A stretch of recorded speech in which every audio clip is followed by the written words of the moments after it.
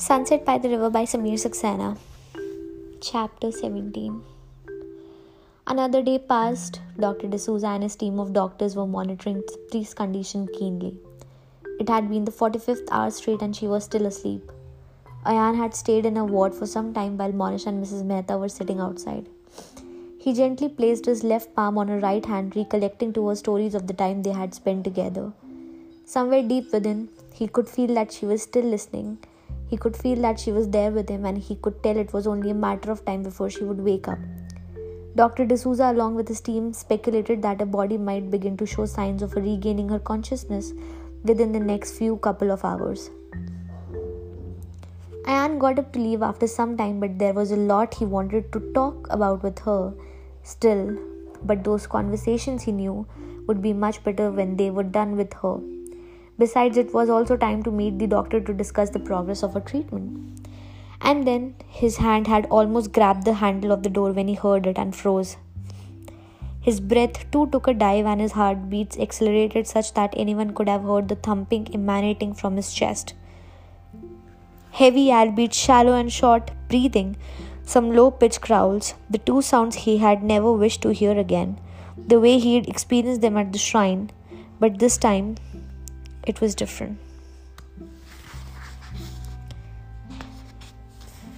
He turned slightly wary still, but there was still also a silver of hope in his heart. It was what he thought. Her head was bobbling sideways, her finger twitching, the heavy, albeit shallow and short breaths. The low-pitched growling went on for a short moment. Ayan could see some rapid movements happening under her eyelids and his breath quickened.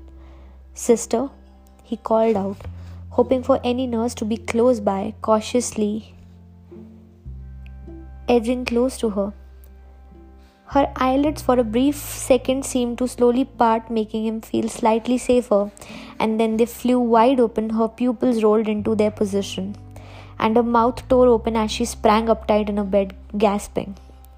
He rushed by her, holding her tight. Hey, it's all right," he said, rubbing her shoulder and arms, and pressed the emergency call button in quick succession simultaneously.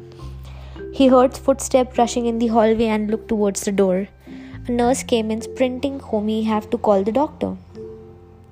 He held her face to her to calm down and noticed her eyes were slightly red. They weren't tearing up but were still moist, like he had just woken up with a start from some bad dream. The nurse meanwhile reached for the remote communication device attached close behind the bed and called for Dr. D'Souza. "Are you all right, Tripti?" he asked, gently placing his hand on her forehead that was covered in sweat now. She didn't respond. Instead, her shallow breathing continued as she stared in the space in front of her, still in a trance. Ayan realized she hadn't fully come out to yet. Hey, it's okay," he said again, albeit now employing his most soothing tone, hoping at least the tone of his voice would pull her out, wherever she was still seemingly stuck. "It's okay, Tripti," he continued. "I know you must be feeling terrible and lost right now, but you have gone through a lot, and believe me, you'll get through this just as strong, even stronger." He gently dabbed a small towel the nurse had kept on the side of the bed, wiping all the sweat off her face. Her pupils then seemed to adjust a bit as her breathing stabilized, indicating to Ayan that her conscience was most likely reforsaking. Her eyes rolled a bit, darting in every direction before they settled in his direction, and her head turned to him. "Ayan." His name escaped her lips in the lowest whisper he had ever heard. Her eyes squinted, perhaps to make sure he wasn't a figment of her imagination. "Is that really you?" Her voice was so low and weak that Ayan had to edge closer, inching closer to her lips to make sure she had heard her right. She spoke again, and it was the same question as before. Ayan chuckled as his eyes grew moist. "Yes," he replied, getting a hold of himself. "Yes, it's me, Tripti. I'm here for you. We are all here for you." He gently intertwined their finger to ensure her of his presence. "Where am I?" she asked, still taking in everything around her. "Aim, New Delhi," he replied. "Hey," he put one of his hand under her chin. "Don't worry. You're being taken care of by the best possible professionals." The doctor and her team arrived just then, with Mrs. Mehta and Monisha at their heels. The moment Mrs. Mehta saw her daughter, she burst into a wide, tearful grin, and Ayan stepped back instinctively as she rushed to her. "I'm so sorry, beta," she kissed on her foreheads. "I'll never let you go again. I'll not let you go out of my sight anymore." And the floodgates burst open as she planted deep, affectionate, relieved kisses all over her face. "Mama, where is Papa?" Tripti asked. Her voice was still gaining some of its strength back now. Mrs. Mehta was left wordless for a moment. "Oh, Mr. Mehta is just completing some formalities," D'Souza intervened, coming to her bed, also immediately gesturing Ayan to remain discreet. "How are you feeling now, Tripti?" Though her voice had gained some relative strength, she could not respond with words. Instead, she nodded. The doctor and his team then proceeded with the standard drill, checking her blood pressure and measuring her pulse. While they were busy with her, Monisha came to the foot of the bed from where she could see her. Tripti was staring at her feet, quite unsure of the activities occurring around her. It took her a moment to realize her best friend was standing just a few inches from her feet. Their eyes met and Tripti's finally shed a tear. "Moni." That was enough for Monisha to break into a tearful smile, nodding to Tripti. There was this incredibly strange mixed vibe in the room. There was such mixed emotion of relief and nervousness on every face due to the unexpected turn of events. Ayan now stood some distance away, watching Mrs. Mehta sitting by Tripti's side as she softly comforted her with motherly love, while Monisha now sat by Tripti on the other side, flashing a signature friendly smile as the childhood best friend tried to talk. Though it was mostly still just Monisha leading the conversation. D'Souza gave his team a set of instructions to which the nurses and the junior doctor accompanying him nodded. He then walked out of the ICU, signaling Ayan to follow. "Sir, we cannot hide the truth for long," Ayan said to him as they walked down the flight of stairs leading out to emergency block. "You know it well that she will ask for her father again. How long do you think we can hide it?" "Patience, son, patience," he responded gently. "Right now our priority is to ensure she is stable. Besides, I don't think she needs to know." "What do you mean?" "You told me Mr. Mehta has always been her hero, right?" And it occurred to Ayan what the doctor meant. Knowing it was him who put her in the damn place would only scar her more than she has already been. "Exactly. We could bend the finger a little though," the doctor continued. Ayan gave him a puzzled look. "You could perhaps talk to the Sub-Inspector Singh, arrange for a visit without actually telling Tripti. Based on what I've heard of him, I think we could easily come up with something." Ayan couldn't help but admire the doctor's brilliance and give that Singh considered Ayan to be a key in solving the case. He would most likely not refuse to help. "Have a seat," D'Souza offered as they reached his consulting room again. It was 5:05 in the evening and the OPD timing was over. He hadn't been able to see all the patients from his appointment, so he had to delegate the remaining patients to the other doctor who was still attending to them just next to his room. He was still not tired though, as he was ready to talk to Ayan about the next course of action for her treatment. "Before we discuss this, I would just like to say how grateful we are to get someone like you treating her," Ayan acknowledged. "I don't know how I'd be able to repay you." Dr. D'Souza took a moment to finish his water before he spoke. "Just follow my instruction. She's a fighter and I say that with confidence. I haven't seen any severe case of schizophrenia where the patient tries to recover within the first 48 hours of treatment." "Really?" "I'm not kidding. It is indeed not that common," the doctor continued. "And now that she's conscious, we can proceed with the ECT therapies from tomorrow. I have instructed my team to take special care with this case until I return." "Wait, what? A return?" Ayan asked, concerned. "Yes, I have a few important appointments at the Bangalore facility, but don't worry. I'll be back by next week in time to check up on her. By then, she'll have undergone 2 sessions of ECTs, and hopefully she'll have recovered to quite an extent by then." He smiled. "I wish for the same," Ayan sighed. "There's one thing I've been meaning to ask you, though. About the alternatives, isn't it?" D'Souza completed Ayan's sentence, smiling. "I do remember I told you I'll explain that in time." "Yeah," Ayan could have helped but smile and chuckle a bit. "I've been wondering what it could be." Well, these alternatives, they have a point of some very serious concern among the psychiatric fraternity in our country, Dr. D'Souza admitted. The shrine where you found Tripti, that's one of the many alternatives that have gained great influence thanks to the scarcity in medical facilities in the country. People across various religions and faiths still prefer those traditional healing methods over seeking immediate medical help. Why? Don't they know it won't help actually? Ayan was both alarmed and disappointed. Actually, D'Souza paused briefly. It does. What? Don't be surprised, the doctor clarified. There are a few mental disorders that actually self-heal over time. That's kind of the essence of what happens in some cases. The patient and their families approach these traditional healers, and then with time, the illness heals by itself, and these healers claim it to be an act of their God. By itself? Yes, of course. Why? Don't you have a migraine someday? Ayan realized his perspective of mental illness had been quite narrow until then. Of course, migraines are caused by stress. Right, sorry. So like a migraine, these are some mental illness that get healed without any special treatment. Does that imply these religious places also have no significance for the mentally ill at all? Not exactly. The doctor smiled, amazed by how deep Ayan's perspective had gone. There is nothing wrong in being religious or spiritual. It actually helps your mind to stay calm and stress-free. The problem arises when people mix spirituality with superstitions. Ayan was confused. Spirituality and superstitions are two different things. Oh yes, vast difference, D'Souza said.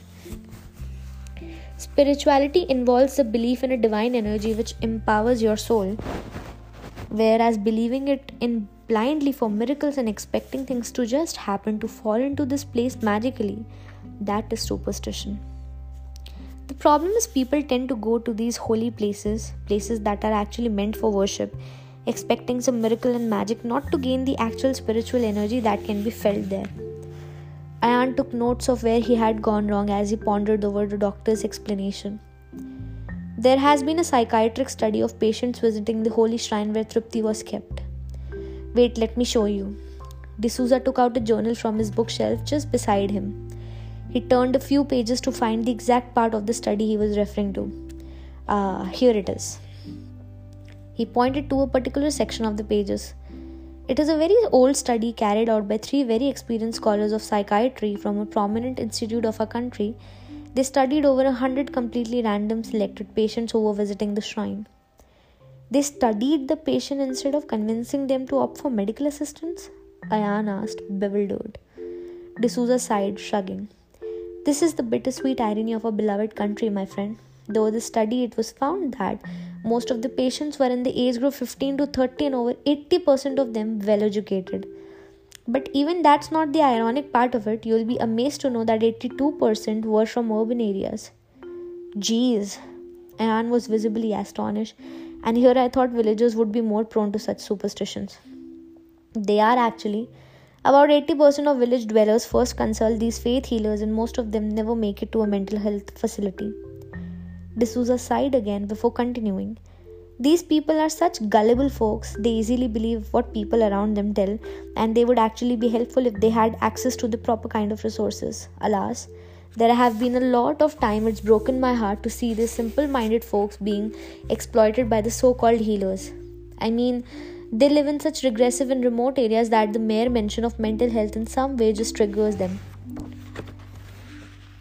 These studies are frankly nothing but a sham in others to let other faith healers extract most of people's faith, be it your religion, mine or any other, continued Dr. D'Souza, scratching his lightly trimmed beard. Faith healers have been everywhere, Ayan, and they have been exploiting the unexplored areas of mental illness and our ability to meet up the growing patient-doctor gap. Remember what I told you 2 days ago? There are only 3 doctors per 100,000 patients, and these faith healers every city. We are failing big time to give the required medical assistance, and it is impossible to go door to door and explain the importance of one's mental health. By then, the doctor had his head hung low, acknowledging the defeat. I hope things change someday. I hope one day the percentage of people acknowledging mental illness will be more than the patient being healed by these faith healers. Ayan found himself falling short of words as his brain registered the sheer magnitude of the dark realities around him. He had never thought of the growing menace from their perspective, even though just thinking of what he had witnessed at the shrine had shaken him to the core. Sir, he said after a pause, there is something I've been meaning to tell you which you may also find contradicting with your thoughts. D'Souza smiled. Go ahead. I did not find Tripti on my own. I had some help. Oh, I know that. That Sub-Inspector Singh helped you with that anonymous call. Well, sort of, Ayan replied. His call did help a bit, but it only got me to Jaipur. After that, I was clueless. I didn't know where to start. I was aimlessly inquiring at multiple hospitals from hours to no avail.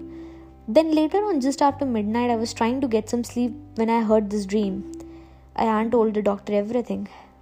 The apparition-like thing, the subtle message, the calling he had felt, leading all the way to how he had finally found Tripti. That is quite interesting. D'Souza took his specs out and wiped their glasses as he took each and every word of what Ayan had just told him. Told you it may contradict with your thoughts. No, it's not like that, the doctor answered. Look, I just explained to you how spirituality and superstitions are very different things, and in your case, what you experienced was spirituality.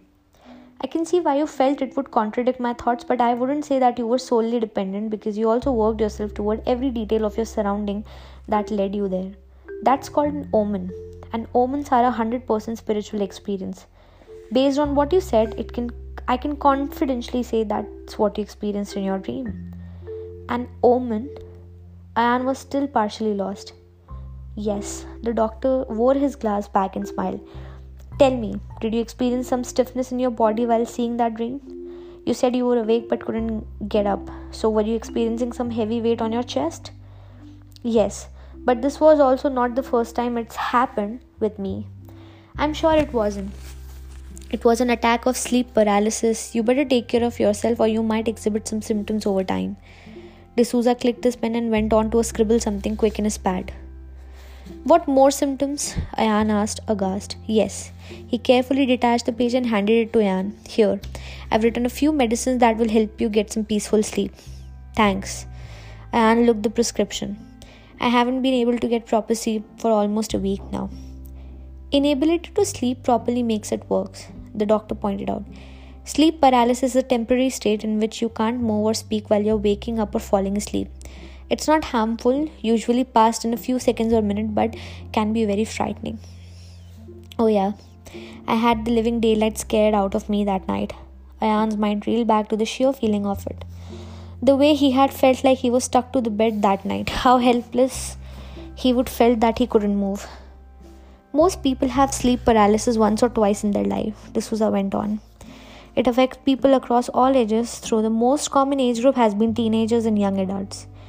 During an episode of sleep paralysis, one tends to feel short of breath. It feels as if your chest is being crushed or blocked. D'Souza could only see the frowning forming on Ayan's face, but he continued regardless. You feel this strange sensation like there is someone or something in the room with you. A lot have, like you did, felt frightened because they thought this presence was there to harm them. But you did not feel any harm, did you? Ayan took down huge gulps of the water to swallow his sudden, unexpected breakdown of this experience. No, but I was frightened. I couldn't move and there was this gigantic figure on my chest. I wanted to just jump off and run for my life then. Dr. D'Souza raised his hands to Ayan, gesturing him to stay calm. Don't worry. For the time being, take those medicines as I have prescribed and maintain a regular diet and meditate. It will help to regularize your sleeping pattern. I wasn't hallucinating, right? No, the doctor said, wrapping up his journal and keeping his pad back in his place. It was an omen. I think you were lucky to perceive a spiritual sign that led you to what you were seeking with all your faith. Not everyone is that lucky to receive such omen. You were. I'd like to think it came to you because Tripti needed it too. D'Souza stood up and shook hands with Ayan. I'll be leaving for Bangalore this evening. It's now up to you and my team to take care of Tripti. I hope when I return next week, the three of us will be having a cup of coffee instead of discussing her progress. What do you say? I'm more of a chai person, Ayan said, grinning ear to ear for the first time in days, feeling momentarily relaxed at the very prospect of Tripti's recovery. So much has transpired within a span of weeks, he had never felt this relaxed. Part of this he felt was thanks to his genius psychiatrist who had taken the time and explained to him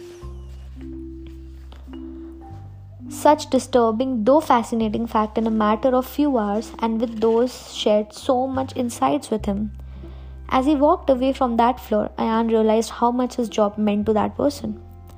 A true god in every sense, he admitted for the first time that it's the deed that makes someone a true human, and the deeds fulfilled with ethics are what can make someone a god. And doctor like Sanjeev D'Souza are the hero this world truly needs. Ayan stepped out outside the building and gazed at the world around him, now with a different and much clearer perspective. Ayan was waiting outside the ECT room along with Monisha and Mrs. Mehta. It had a glass window just in front of the waiting area where they were sitting.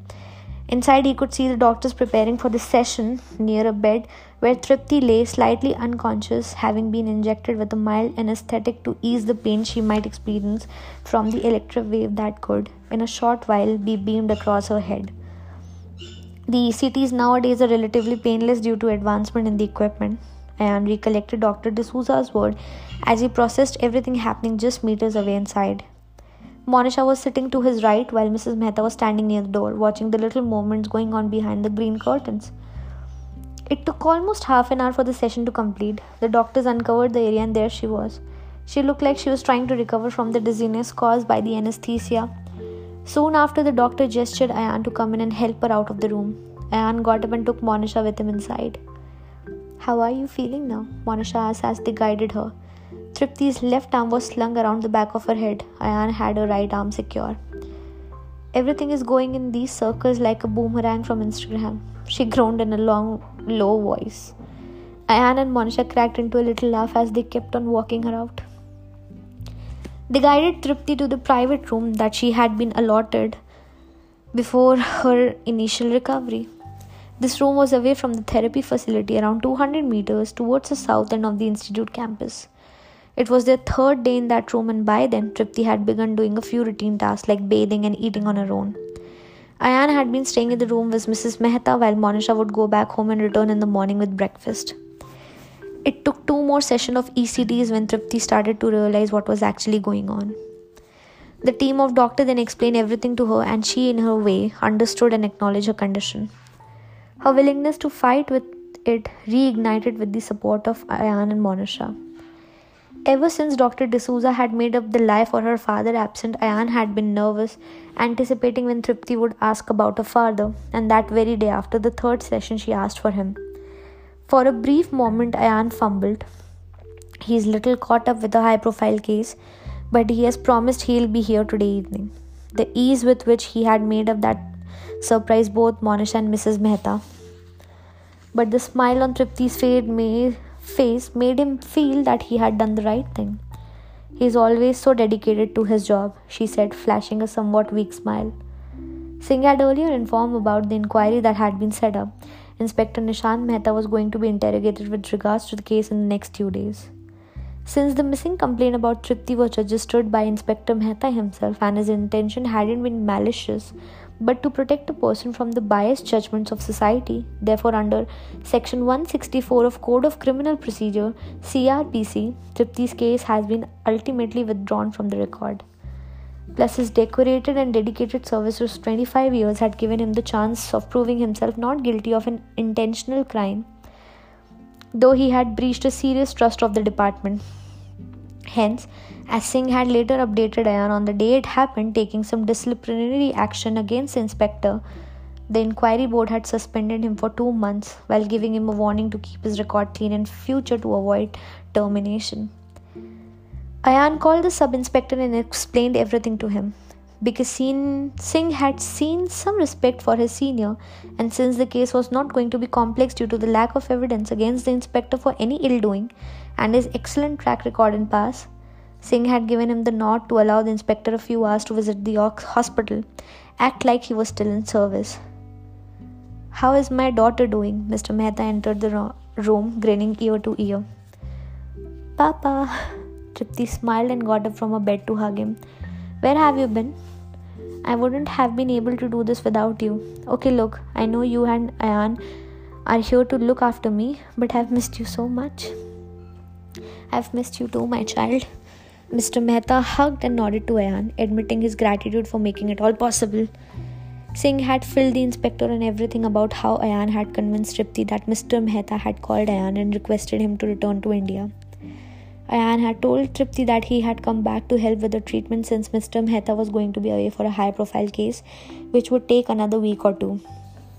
After his reunion with his daughter, Mr. Mehta went out to the room and came to Ayan, patting Ayan's shoulder to show his respect. "I was so wrong about you," he said. "You have shown me what I hadn't been able to see in all these years. I have never been so proud of being proved wrong by someone. I hope you can forgive me for everything I said to you that day." Ayan clutched Mr. Mehta's hand that rested on his shoulder. "You did what you thought was best for her, and you weren't so wrong. You just consulted the wrong person. I really wish that old man like that Amrendra never misguided anyone like this." Ayan somehow knew that Tripti's father had done was not ethically correct, but morally, he was not on the wrong edge either. They both did what they thought was best for her. And though it wasn't needed much anymore, Ayan forgave Mr. Mehta for his naive misdeed. A week later, as promised, Mr. D'Souza returned. On explaining and examining Tripti's progress, he was pleased that his team had done such an excellent job. He asked Tripti a few questions, which she replied without much trouble. The voices has diminished and the hallucinating images also started to blur away. "I can still hear them," she said, "but they're less frequent now." Dr. D'Souza didn't want to give her any false assurance though. "Just so we are in the clear, let me tell you this. You will have to learn to live with them, Tripti. They may go all of a sudden from your mind or they may not go at all, but you have to believe that they're there only because of your illness, nothing else." "I understand, sir." She nodded, smiling. 6 weeks passed and ECT sessions were over. Dr. D'Souza was satisfied seeing Tripti's progress and ordered for her discharge from the hospital. It was a big day for Ayan. While driving away from the medical facility, he felt like a ton of boulders had been lifted away from his shoulders. He had never felt a sense of accomplishment of this magnitude before. Neither on that day when he had gotten the offer of his dream to work on the overseas project, nor the day he had met Tripti for the first time. Not even that lovely day when he danced with Tripti on her birthday. It was right there, while leaving the hospital. That was the moment he had been waiting for over a month to get Tripti back. She was back with her signature smile, though she wasn't quite the cheerful Tripti everyone used to know. That feeling of being complete in her was still somewhat lacking due to the voices she could still hear, even if their frequency had calmed down to a great extent. The symptoms she had exhibited in the beginning had gone down to minimal, but they were still in her mind. Dr. D'Souza had clearly said that she was not likely to recover completely, but she could start living a normal life as she had acknowledged her illness. Mr. Mehta was in his second, hence the final month of suspension. Mrs. Mehta had told Tripti she had taken a week off to spend some time with her. He was still full of grief and felt guilty of the unwanted risk he had subjected his daughter to, but he was determined to make things right for her. It was a day of celebration and Ayan did not fail to acknowledge that. He called his parents and Monisha's family for a big get-together dinner that night. Things had started to get better as Ayan saw Tripti finally laughing, ignoring those voices and all those disturbing images she had been struggling with before for all these years. She was causing his heartbeats to accelerate as always, as she can cast an eye towards him and their eye met. He felt the same rush of emotion he would feel before. He was also in constant touch with Dr. D'Souza to keep him updated about Tripti. She needed a cheerful atmosphere and a clear change of environment, so she had decided to take her and Mehta auntie for a trip to Japan. Her mother liked Ayan's proposition, but Tripti was aghast. Are you crazy? How can I go out now? Why not? You're not a patient anymore, Tripti. I think you have that liberty at least. Besides, we just have to follow Dr. D'Souza's instruction and you'll be good. Ayaan turned to her mother, who had already given her nod. I mean, she resisted, but gave in within a few seconds. Okay, fine. She pointed a finger in his father's direction the very second. Though I am not going without Papa. Mr. Mehta, who was sitting with his newspaper, suddenly realized what the conversation was about. I can't go with you, my child. You'll have to do without me this once. Anyways, 10 days aren't going to be that long, he said, not diverting his attention from the newspaper. Settled then, Ayaan announced. I'll show you my place and after that we will come back to attend Monisha's wedding. He took his phone out to book their tickets.